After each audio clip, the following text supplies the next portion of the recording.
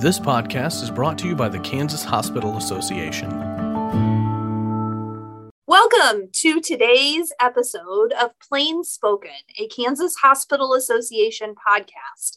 This is Jennifer Finley, and I will be acting as your host for this episode, and we are going to talk about the Walk with a Doc program. I have with me Dr. David Sabger, who is the founder of Walk with a Doc, and we're just really excited that you have taken some time to join us today. So let me just say welcome and thank you.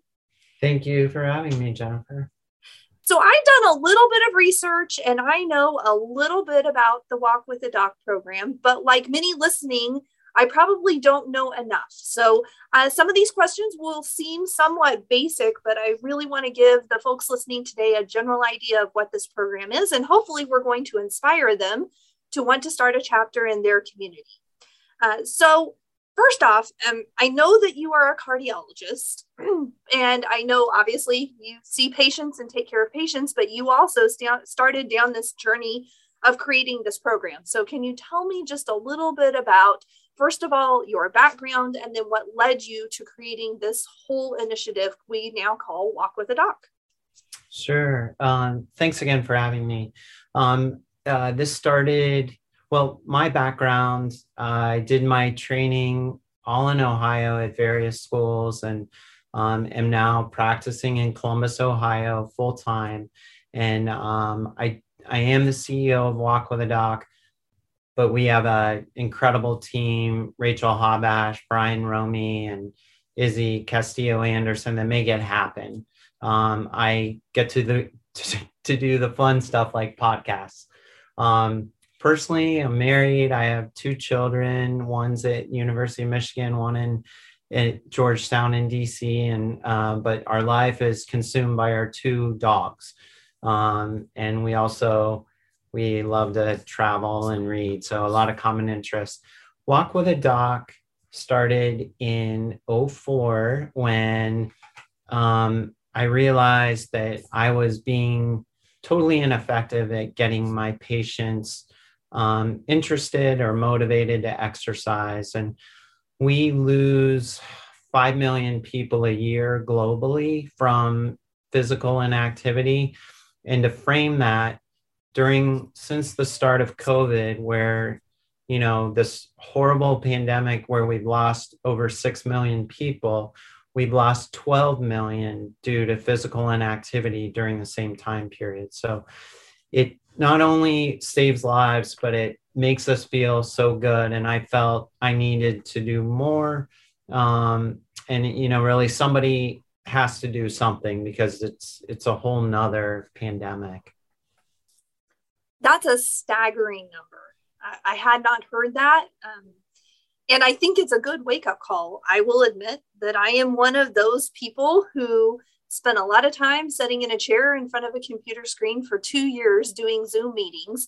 And as we're starting to come out of this pandemic, I know that I need to do some more activity. I know I need to get back into some of those healthy habits, but it's really hard. So walking, I'm guessing, is one of the things that can provide some pretty easy health benefits. What are some of those benefits that you have found simply from basic walking activity? Yeah, well, first to address what you shared, Jennifer, you're obviously not alone. And now is a great time for a lot of us to turn over a new leaf.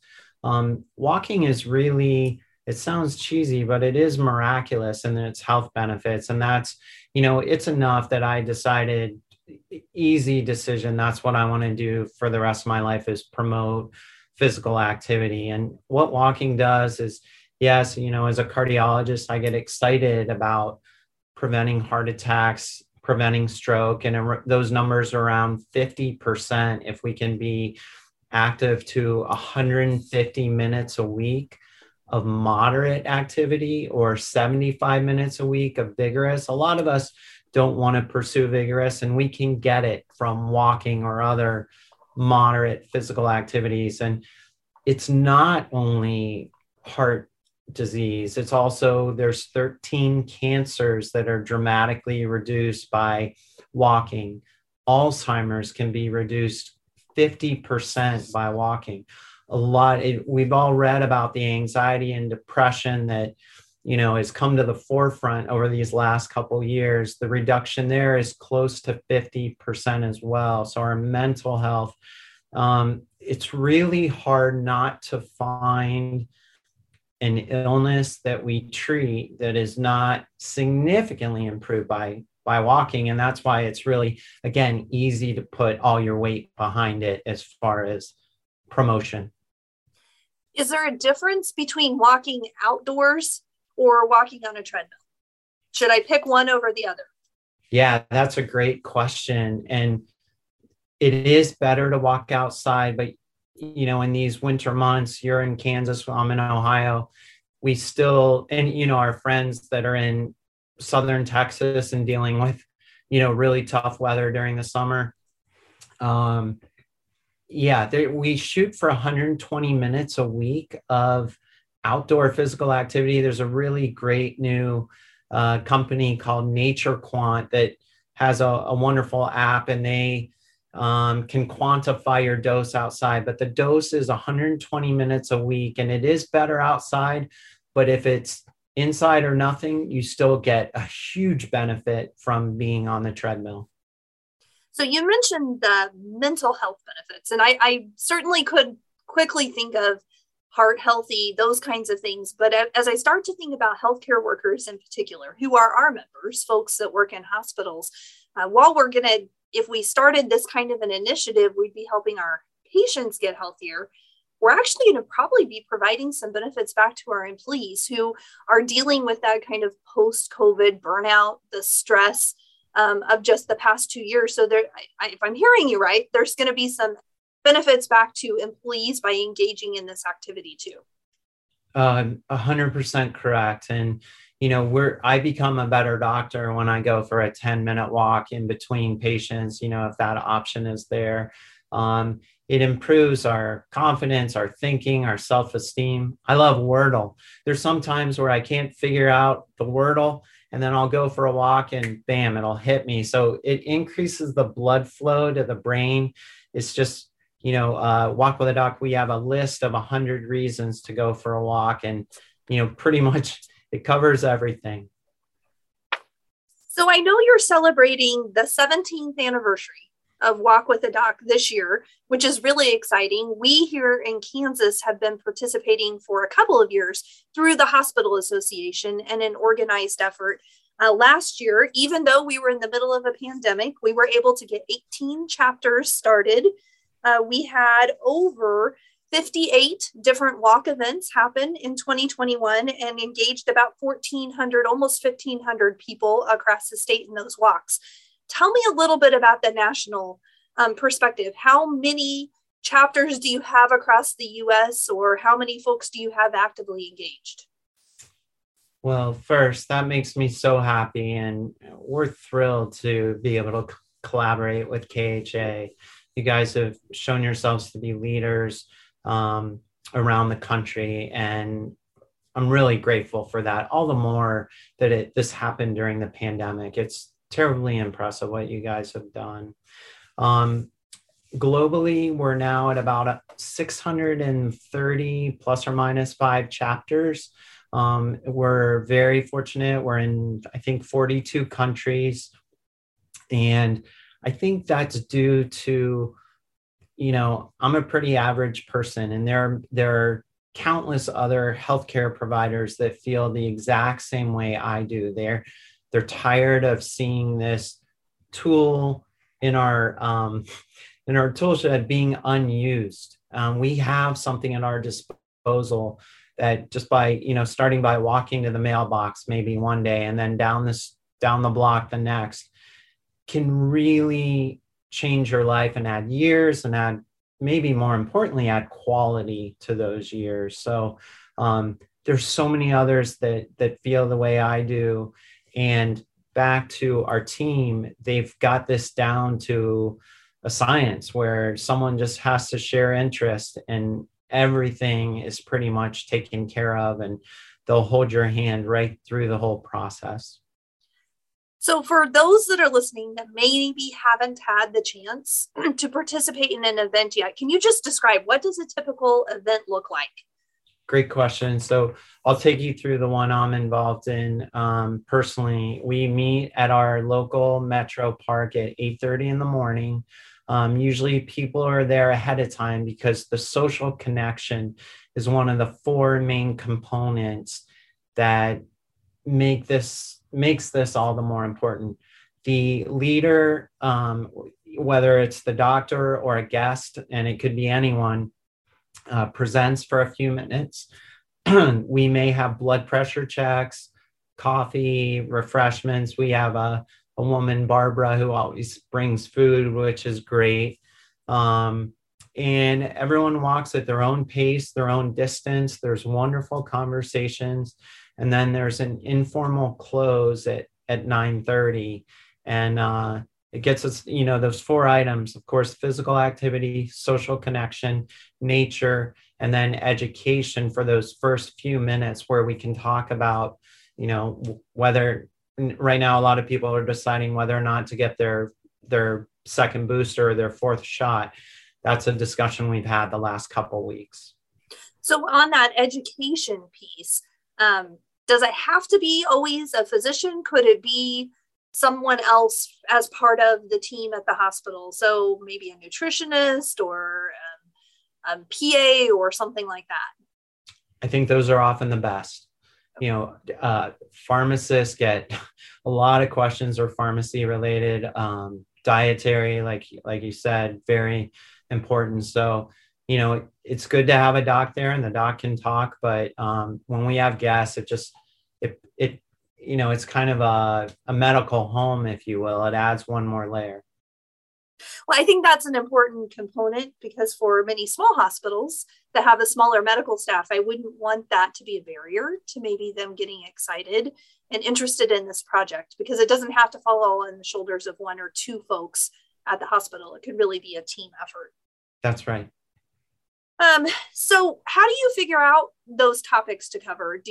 Is there a list out there of some suggested topics, or is that something that you just leave up to whoever you've invited to be the discussion leader for that time?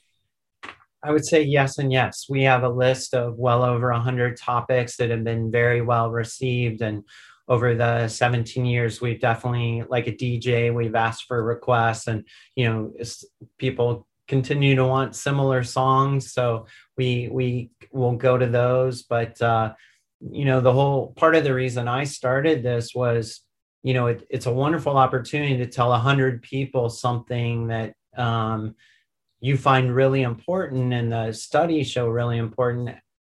It's great to be one-on-one in the office, but it's also powerful to be able to share it with more people. So it really does sound like it's very turnkey and would be really easy for someone who maybe wanted to start this effort at their hospital. I want to let folks know that on May 4th, we're hosting a noon webinar, and we're going to be featuring some of our hospital partners here in Kansas. So they're going to share what they have done so far, some of their lessons learned and strategies for springboarding this in maybe communities that haven't started yet. I'm just curious, since you've been at this for a long time, what's your most favorite memory, or was there a really memorable walk or activity that you've been engaged in during this time? Yeah, that's probably part of the beauty. There are countless memories. I can tell you, one of the more recent ones was a patient that became a friend of mine. And these aren't all patients. A lot of the attendees are community members that just hear about it.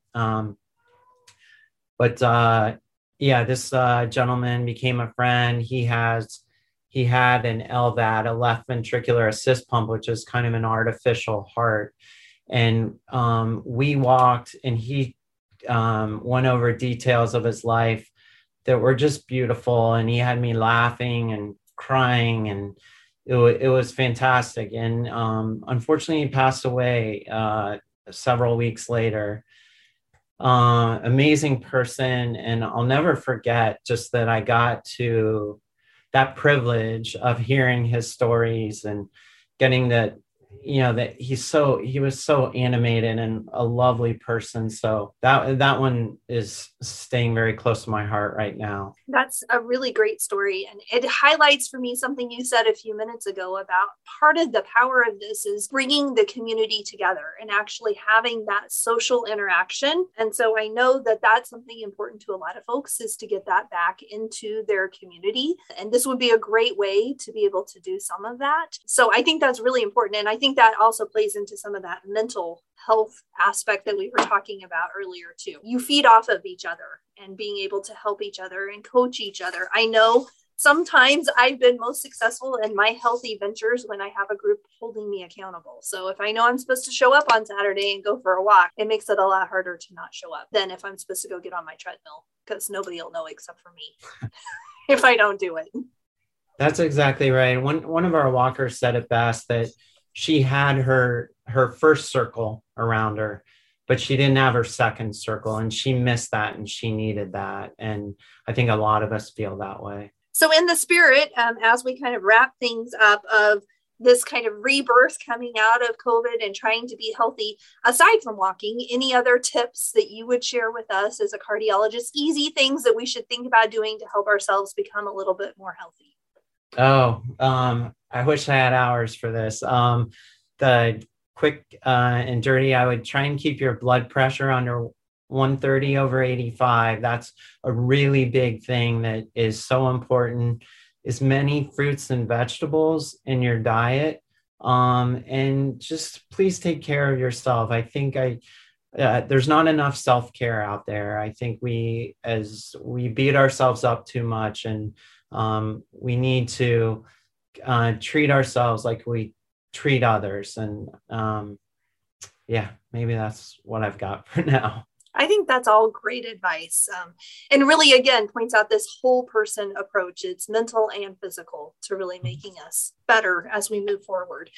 For hospitals listening, if you want more information, there's certainly information out on the KHA website. You can reach out to the team that's heading up our Walk with a Doc effort here at KHA, and we can put you in contact with the resources, get you started in getting a chapter going. We are very fortunate here in Kansas that we have some funding from the Blue Cross Blue Shield Foundation that is helping underwrite the costs for all of our Kansas hospitals to get chapters going, and that's been extended through 2023. So there's definitely still time to get going. We want to welcome and encourage more hospitals to jump on this bandwagon and become part of this effort. Dr. Sabger, I want to thank you for spending some time with us and hopefully inspiring everyone to the benefits, just the true health benefits of walking, and the importance of the hospital being a leader in the community and starting an effort like this. Jennifer, thank you. And again, thanks to the KHA, really true leaders. And it is very much an honor to collaborate with you. For more information on Kansas health issues, go to kha-net.org.